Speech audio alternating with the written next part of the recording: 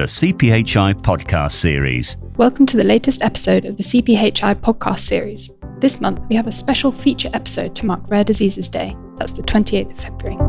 Rare disease is an oft-overlooked field of medicine, one which is rapidly gaining ground, which is certainly a good thing, as rare diseases affect around 300 million people globally.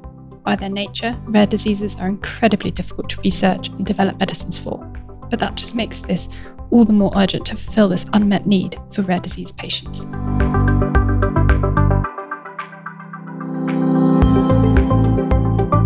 In today's podcast, I'm joined by Rachel Smith. Rachel is the Executive Director, Global Head of Rare Diseases at Parexel. Rachel brings more than a decade of experience in every development phase of rare disease and cell and gene therapy clinical trials to her work with Parexel's rare disease clients. So we're very lucky to speak to her today.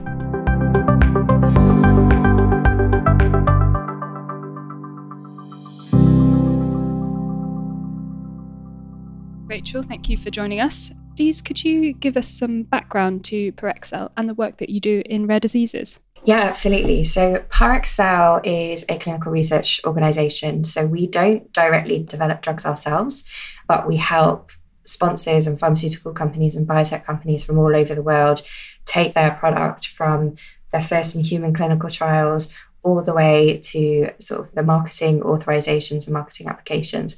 And then once that's in place, we support them with getting payer and HTA approvals and assessments as well. So really sort of the end-to-end services when it comes to drug development. Specifically for rare diseases, we have been doing more and more in the rare disease space, and we've recently launched Rare Disease Centre of Excellence, which is my role is heading that up now. And that infrastructure has been put in place just because we've got some incredible expertise across the industry. We've got ex-FDA, ex-EMA regulators that work for us that have been reviewing orphan drug applications, and so bring really fascinating and integral insights to everything that we do with our partners. I think we've done over 1,000 projects in rare diseases in the last 5 years, so very significant. And our focus is the patient, really. We're all about putting the patient front and centre of everything that we do. And rare diseases is exactly that. It encompasses that core value, really. Absolutely. Yeah, you have to be very patient-centric when you're looking at this, don't you? Okay, so could you please explain in a bit more detail why the market for rare disease drug research is so small and why drug companies often don't prioritize this research in this area? So it's really interesting because the rare disease drug market is definitely growing. So we saw around 50% of the drug approvals in the US last year were orphan drugs. I know we'll talk a little bit more about why that is in a moment, but the challenge really is it's just not been profitable in the past. We're talking very expensive drug development processes for a very small number of patients. So it's something that, although there's over 400 million patients worldwide with a rare disease, you can get rare diseases themselves that only have 20 patients total that we know about. And so developing a drug and going through all that process that costs millions, if not billions of dollars often, to get a product to market for 20 patients has just really historically been a viable business model. And that's why it's been such a struggle to get any interest in this industry, in the rare disease patients. And it's really important because these rare disease patients often have no other option. Only 95% of patients actually have no approved treatment on the market right now. So that only leaves 5% of patients that actually have something available to them. I'm a rare disease patient myself. I'm very lucky to be in the 5%. But most of those drugs that are on the market for those patients they're not that effective. So they manage symptoms and they definitely have benefit, but it's almost like with my condition, I've got congenital pernicious anemia. So I receive B12 injections every 2 to 3 months. And whilst that's very good at increasing my B12 levels, which is important for regulation of pretty much everything, and the primary cause of all my symptoms and all the issues that you have with pernicious anemia, it doesn't alleviate a lot of symptoms like chronic fatigue. So it's almost like, and this was approved in the 1950s. So it's almost like we've done that now. We've done pernicious anemia. We don't need to do anything to improve the lives of these patients. They've got something that will work for them, and that's it. And that happens a lot in the rare disease space. You focus on one specific area, something gets approved, and then that's done, because it's a lot more challenging to get a drug through the approval process if there's already something out there for them. That's really interesting, yeah, because you'd think that in terms of how much medicine has advanced in the last 70 years, you'd think that there would be something that you could find to make lives of patients so much better. So I know that the US FDA have a new designation, relatively new designation, that they have been using to help try and encourage companies to work on rare disease drugs. So that's the orphan drug designation. Could you explain a bit about what that is and how it does help? Yeah, so that's really timely, actually, because we are having the 40-year anniversary of the orphan drug legislation. So this was in the 1983 when this came into effect. Prior to that, there were only 38 drugs approved for rare disease. So if you think at the moment, a study last year counted the number of rare diseases, distinct rare diseases, at 10,800 plus, and now we only have 5% of those with approved therapies, and yet in 1983 we had 38 drugs approved for rare disease. So it was an impossible situation. It was getting to the point where rare disease patients were being completely left behind, completely, disregarded by the industry, by regulators, as well as in pharmaceuticals. The only real work was being done in the academic setting with, it's historically been short on funds. Grants weren't focused towards rare diseases because they were focused towards things like HIV, cancer, very important indications, but indications that affect sort of mass populations rather than very small patient numbers. So this legislation really was landmark. Without it, we wouldn't be where we are today. So right now we have over 700 drugs and biologics approved for rare diseases. So we've gone from 38 to 700. The majority of those actually have come in the last 10 years. So there's been a real uplift, and that's purely because the rare disease or the drug development process takes that long. So this Orphan Drug Act came into play all of a sudden due to the incentives that they're offering, like market exclusivity, tax relief, tax rebates, exclusivity when it comes to working in the indication itself, so in a specific disease. All those things meant that drug developers were all of a sudden very interested in developing drugs for rare diseases, which was fantastic. And it really saw that uplift. And right now, I think it is becoming more of a crowded market. And so whilst the Orphan Drug Act is amazing, and we've got something similar in Europe as well with orphan drug legislation, which is just about to be updated as well, and offers similar incentives for drug developers, including things like accelerated drug development pathways, accelerated approvals, more contact with the regulators. So quite often, you'll have 1 or 2 meetings with them in drug development process, and you'll submit your marketing submission, but you'll have limited contact. In orphan drug development, you get to speak to them along the way. So you get to say, this is what I'm thinking, this is where we're going, what are your thoughts? And to make sure everyone's aligned and you're not getting any nasty shocks when you get to the point of submission. So there's so many benefits, but we also have a long way to go. We're still at only 700 orphan drugs approved as of middle of last year. So there's 10,000 plus patients that don't have something approved for them right now that manages their condition. Yeah, that's a lot of people. And that sort of leads on to my next question, really, in that as you're one of the leading supporters of drug makers in the rare disease market field, why is it so important on a patient level to focus on rare diseases? So it's what I mentioned earlier, it's that rare disease patients were being left behind. So there's a mantra in the rare disease community that no patient should get left behind. Every single patient should have access to clinical trials as a care option, particularly when there are no approved products that manage their condition effectively. And every patient deserves to have a life, to have a reasonable quality of life, to have their life extended if they have a life-limiting rare disease, which these patients often do. it is all about the patient. We can't emphasize that enough. If you have a patient with a rare disease or are a patient with a rare disease, we quite often work with parents and caregivers because 50% of rare diseases impact children. So if you imagine having your first child and being told that that child has a life-limiting, life-changing rare disease, and actually one of our patient ambassadors, a first in industry role at Parexel, Stacey Hurt, she's a rare disease mum, and her little boy, or not so little boy actually, because he's turning 18 this year, has an ultra-rare disease. He's one of only 3 known cases in the world. And he has a chromosomal 1 abnormality, which means that he is affected globally. So every single body system is affected. He's non-verbal. He can't mobilize at all. So she's full-time caregiver for him. And just hearing her stories and the challenges she faces day to day, and yet still, rocks up to work. She absolutely smashes it out of the park. She really brings home that patient message to our customers, to regulators when we have those conversations. She can bring that patient angle. And it really highlights why it's so important. If we don't put the patient first, then what are we in this industry for?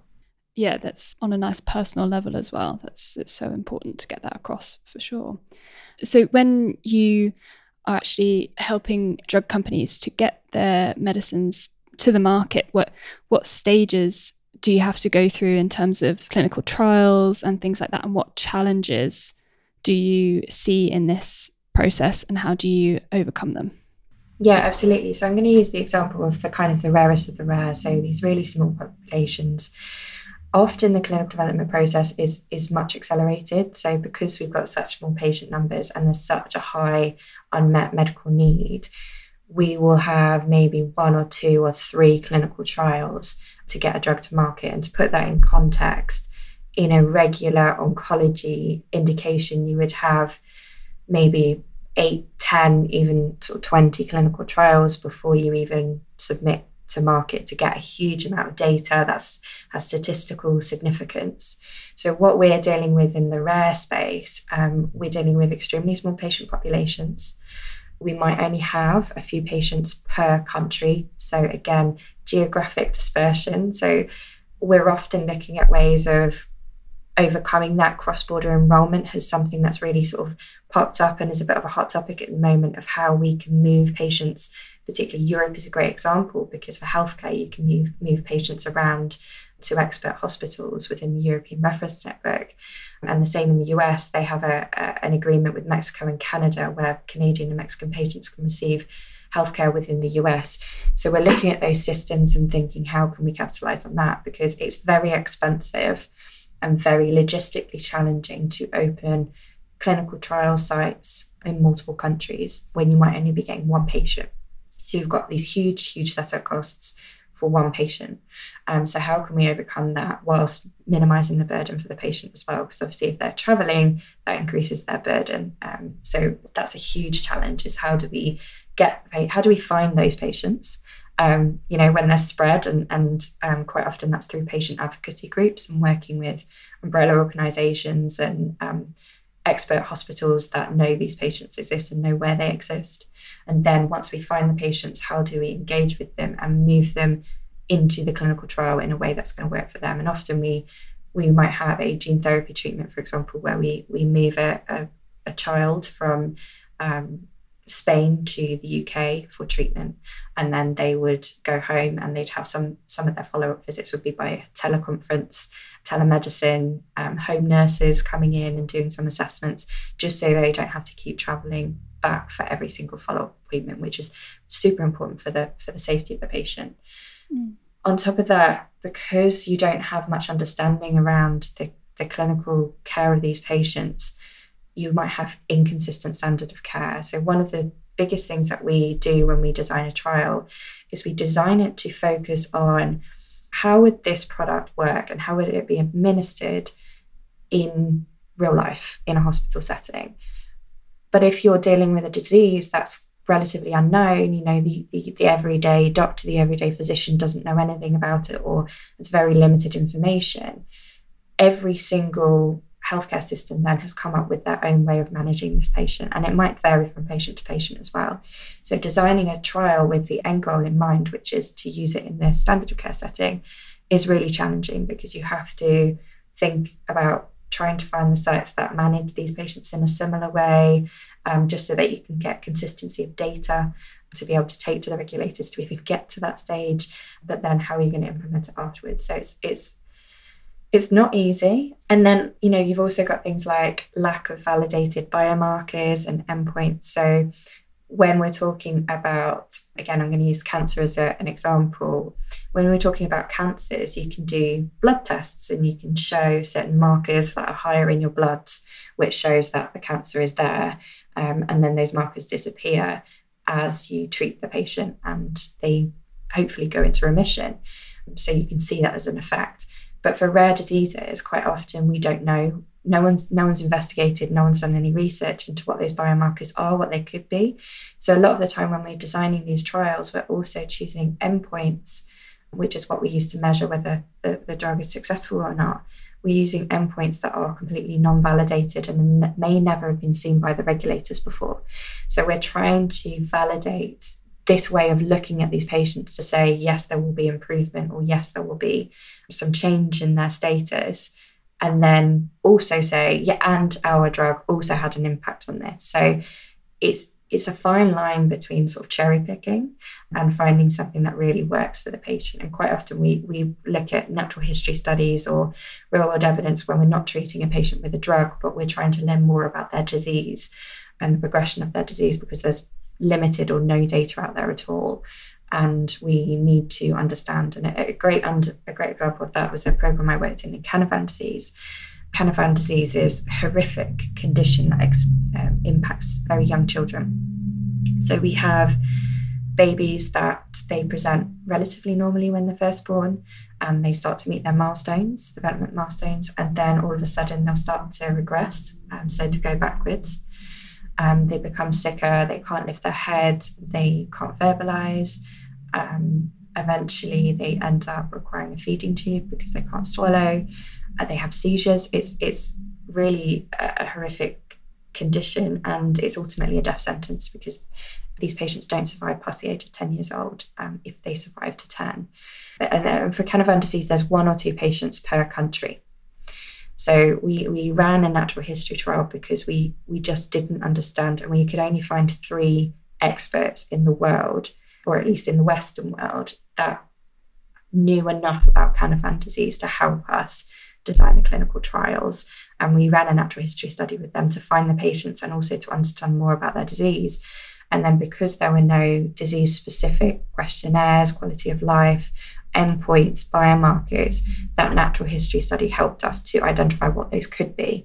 We had theories from the science, but we needed to look at them in patients. So we did that through this natural history trial. And then the final piece I would say is that rare disease is very heterogeneous. So one patient with the same condition may present very differently to the next patient. And that happens in normal indications as well. But when you've got things like cancer, and you've got so many patients with lung cancer, for example, non-small cell lung cancer, you'll see groups of patients that behave in the same way. In rare diseases, you've got that issue, but you've only got maybe 1 or 2. So Stacey Hurt, who I mentioned earlier, her child, Emmett, presents very differently from, we know there's a child in the UK and there's a child in Italy. And the child in the UK has completely different set of symptoms and issues to Emmett. So it is, really, really challenging. You've got all these sort of plates up and spinning in the air, and somehow you've got to find a path through to be able to get robust data that we can take to regulators and we can take to payers and say, look, this drug improves quality of life for these patients and is safe enough to be able to improve the quality of life. So please, can you review and approve it? It sounds like a real uphill struggle. There's so many factors to consider, isn't there? But it must be really fascinating work when you're looking into all of that, especially looking into all the history of it and things like that. It must be very interesting, and hopefully you can use it to make a difference for sure. So thinking about that as well in terms of geographical differences and things, Do you see any socioeconomic disparities and things like that when you're looking into the rare disease occurrence? And does this have an impact on the provision of medicine? Yes. In short, yes, in every aspect. So these clinical trials that are being done in the rare disease space, we often have to go to specialist centres. Those specialist centres will be in the middle of cities. And so patients in cities will have access to them, whereas patients in rural areas will not.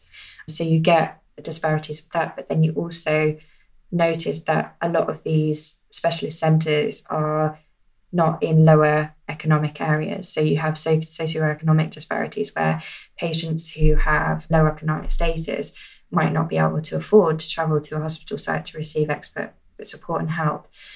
Then you've got things like in the US, we've got healthcare insurances. So the disparities between patients on Medicare and Medicaid and those patients who have access to private healthcare is absolutely huge.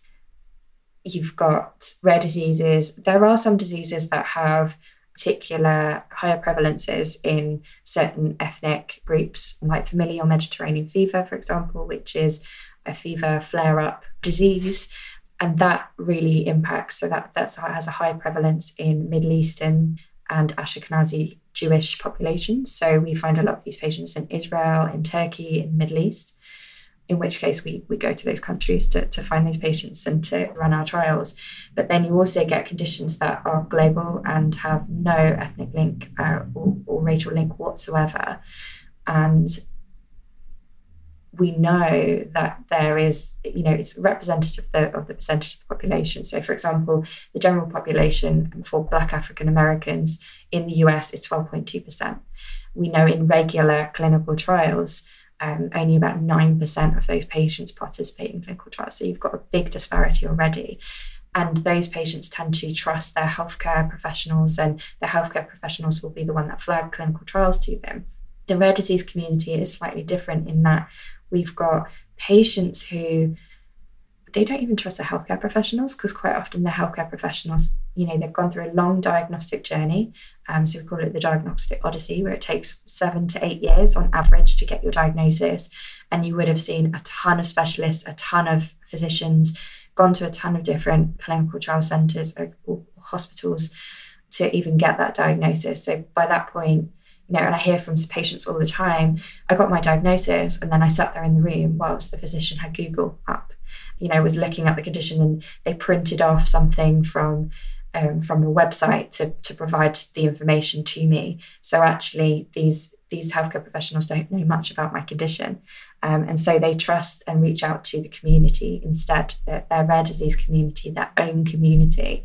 So it makes those populations, like the Black African community, like the Asian communities, who are very close-knit anyway, it makes it even harder to access those patients and to speak to them and educate about clinical trials and engage, really, and find out what matters to them. So that is a real challenge and something we are really actively trying to address. We ran a lupus study where we received an award for diversity and inclusion because we managed to reach 38% diverse and inclusion target set by the FDA.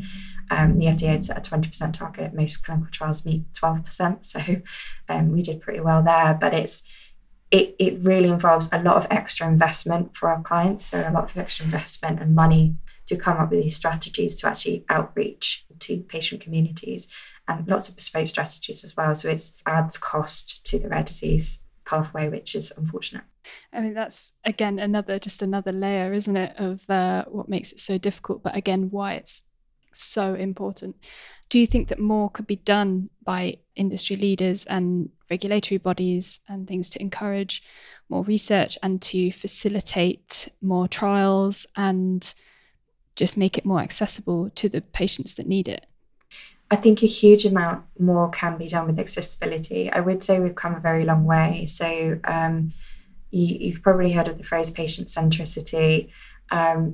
It's the sort of phrase that patient advocates and patient advocacy organisations and patients themselves just sort of raise their eyebrows and roll their eyes at.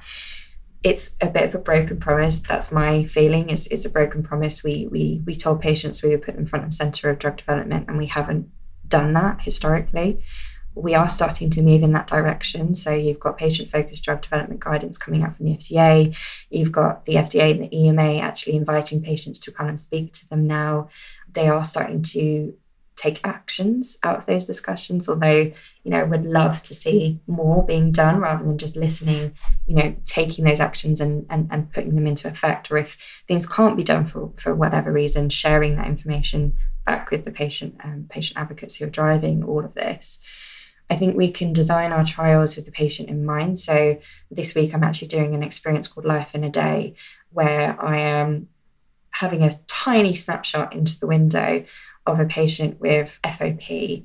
I won't try and say the full name of it, but essentially it's a condition where if the soft tissue gets damaged, it can cause a flare-up, and that results in bony tissue being grown. And the experience that I will be starting with is I'll be a patient who had a neck injury at the age of 6 years old. So my entire neck will be fused, which I believe I'll be receiving a neck brace to mimic that. My mobility is going to be restricted because I would have had various injuries throughout my childhood. And these patients often have breathing problems later in life because their ribcage fuses together. So they can't breathe out normally. They have to breathe from their diaphragm. So I'm doing that we're doing a clinical trial in FOP at the moment, and just to give me a small window into how difficult it is for a patient to go through that every day, and then add a clinical trial on that when we're asking them to come into the clinic, have a long day of assessments where they are going to get extremely tired, have to travel, have to think about the consequences of that. FOP is the example. These patients are extremely high risk of if they have a respiratory illness, because they could get some calcifications as a result of that. And so there are a lot of things that you have to consider when designing these trials. And I think just bringing patients into the discussion, because something that, we often have clinical trials in the CNS therapeutic area where we're doing lumbar punctures and we're taking samples of CSF. Now, we know that having a huge needle into your spinal cord to extract CSF is going to be an uncomfortable, painful, high burden procedure. But what was really interesting, I was speaking to an ALS patient. They also have this assessment frequently done where they have little needles, like acupuncture needles, so not big ones, put into their muscles and their hands and, around their body. And then little electrical currents go through them to test the reactivity in the muscles. And it really is an important test. It gives us a lot of information about how mobile these patients are and what's going on with their muscular progression. But this patient said, it doesn't hurt, but if I have to have this done again, it takes about 45 minutes. Every doctor doesn't want to believe the other doctor's assessment of it, so wants to run their own. And she said, if I have to do this again, I will only do it if I can electrocute the doctor myself. If he does it, I'll do it. So she's fantastic anyway in the ALS community, but she just really highlighted that some of these assessments that we look at and go, yeah, it's fine, unless you've been through it. Another example was having a patient with a rare eye disease sit in a room for an hour to acclimatise and then another hour to do loads of eye assessments in the dark by herself. Again, it's we're not causing pain or discomfort, but actually it's not comfortable and it's not fun, and you're in the dark and it's miserable. And so all these sorts of things, we just need to put ourselves in the patient's shoes. And the best way we can do that is by bringing the patients into the conversation when we're designing our trials, when we're designing, what are we even targeting? Are we targeting something that's going to make a difference to you? Again, an example of that is Wolfram syndrome, where you have a series of conditions that are linked together. One of them is diabetes, and they said, we'll target the diabetes for a drug. The patient community said, actually, diabetes is fine. We're well managed. It's easy to manage that. It's everything else. It's the retinopathy of the eye, the sort of loss of vision that is our main issue. They go colorblind, so they eventually see everything in grey, and then they lose their vision. That's what they wanted sorted. They were fine with the diabetes. So really talking about the patient, so what do we want to target? What do they want us to target? What assessments are going to be too burdensome versus what assessments do we need to do to show meaningful impacts? There has to be a balance. And if we can't do something that a patient's asked us to do, we need to we need to tell them, and we need to tell them why. It's having an open conversation and a dialogue, not just a one-off. Patients come into a room, we have that conversation as a focus group, and that's it. We don't do anything else then. So yeah, that's what I would really hope that we start to do as an industry more and more and more, and regulatory bodies as well. Yeah, definitely. I mean, you've got reams of examples there just for each aspect, and it just shows how much, you know, it is needed to be looked into and supported. So final question, how are you hoping in the next few years the industry, this field of medicine, will change and hopefully improve patients' lives? Well, there are three things. The first is I would really hope that we start to keep proper databases at national and international level for rare diseases, because patients are repeatedly asked to go through registries and natural history studies like the one I mentioned earlier, and we don't do a lot of open source sharing of that type of data, which, to be honest, you know, isn't proprietary. So it should be shared to reduce the burden on the patients and give us and our, you know, the governments across the world an idea of what the true unmet medical need is for their healthcare systems. Because just for example, the UK government and the European government still say there's 6,000 rare diseases. They haven't updated those figures for the last 10 plus years. The FDA have just said that they are going to update to 10,000 plus. And that means that we can truly have an idea of what that unmet medical need is. So that's the first thing. The second thing is continuing with the incentive programs, because, you know, I mentioned earlier that the rare disease space is becoming very crowded. The cost of these products once they get to market is, in some cases, completely extortionate, you know, really, really high. It's justifiable, particularly when it's a one and done cure, like the gene therapies that Bluebird Bio have brought out as an example. They are a one and done cure. They're very, very high cost, but the cost of those for one-off versus lifetime of care for these patients is justifiable. However, the more of those therapies there are on the market, the more unaffordable it becomes. So there needs to be more incentives for companies to continue to work in that market if they're going to struggle to get payers, so healthcare systems, HTAs, to review and approve those so that they can actually be provided to patients. And the final thing is we need incentives in place to look into drug repurposing. So there are so many drugs out there that could potentially have a positive impact on patients, but for health insurance reasons, because of the way that healthcare is set up and the restrictions on off-label use of certain products, we really struggle to look at drug from a scientific mechanistic perspective and go, this actually could have benefit for this patient or this patient population or this disease. And it would be very cheap to do. It would be very cheap to repurpose these drugs because you're just looking at a different indication. But there are no incentives to do it. So it's not profitable. So there's no incentive to do it. And it's really only, again, patient organisations and academic centres and research centres, hospitals that are driving this type of research.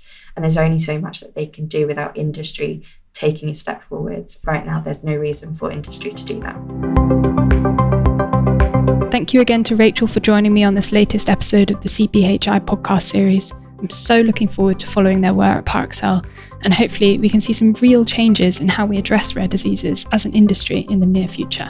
Thank you all so much for listening, and please don't forget to subscribe to our newsletter on CPHI Online for more similar content and the latest podcast episodes. Thank you for listening to the CPHI podcast series. For pharmaceutical news, webinars, events, and more, visit cphionline.com.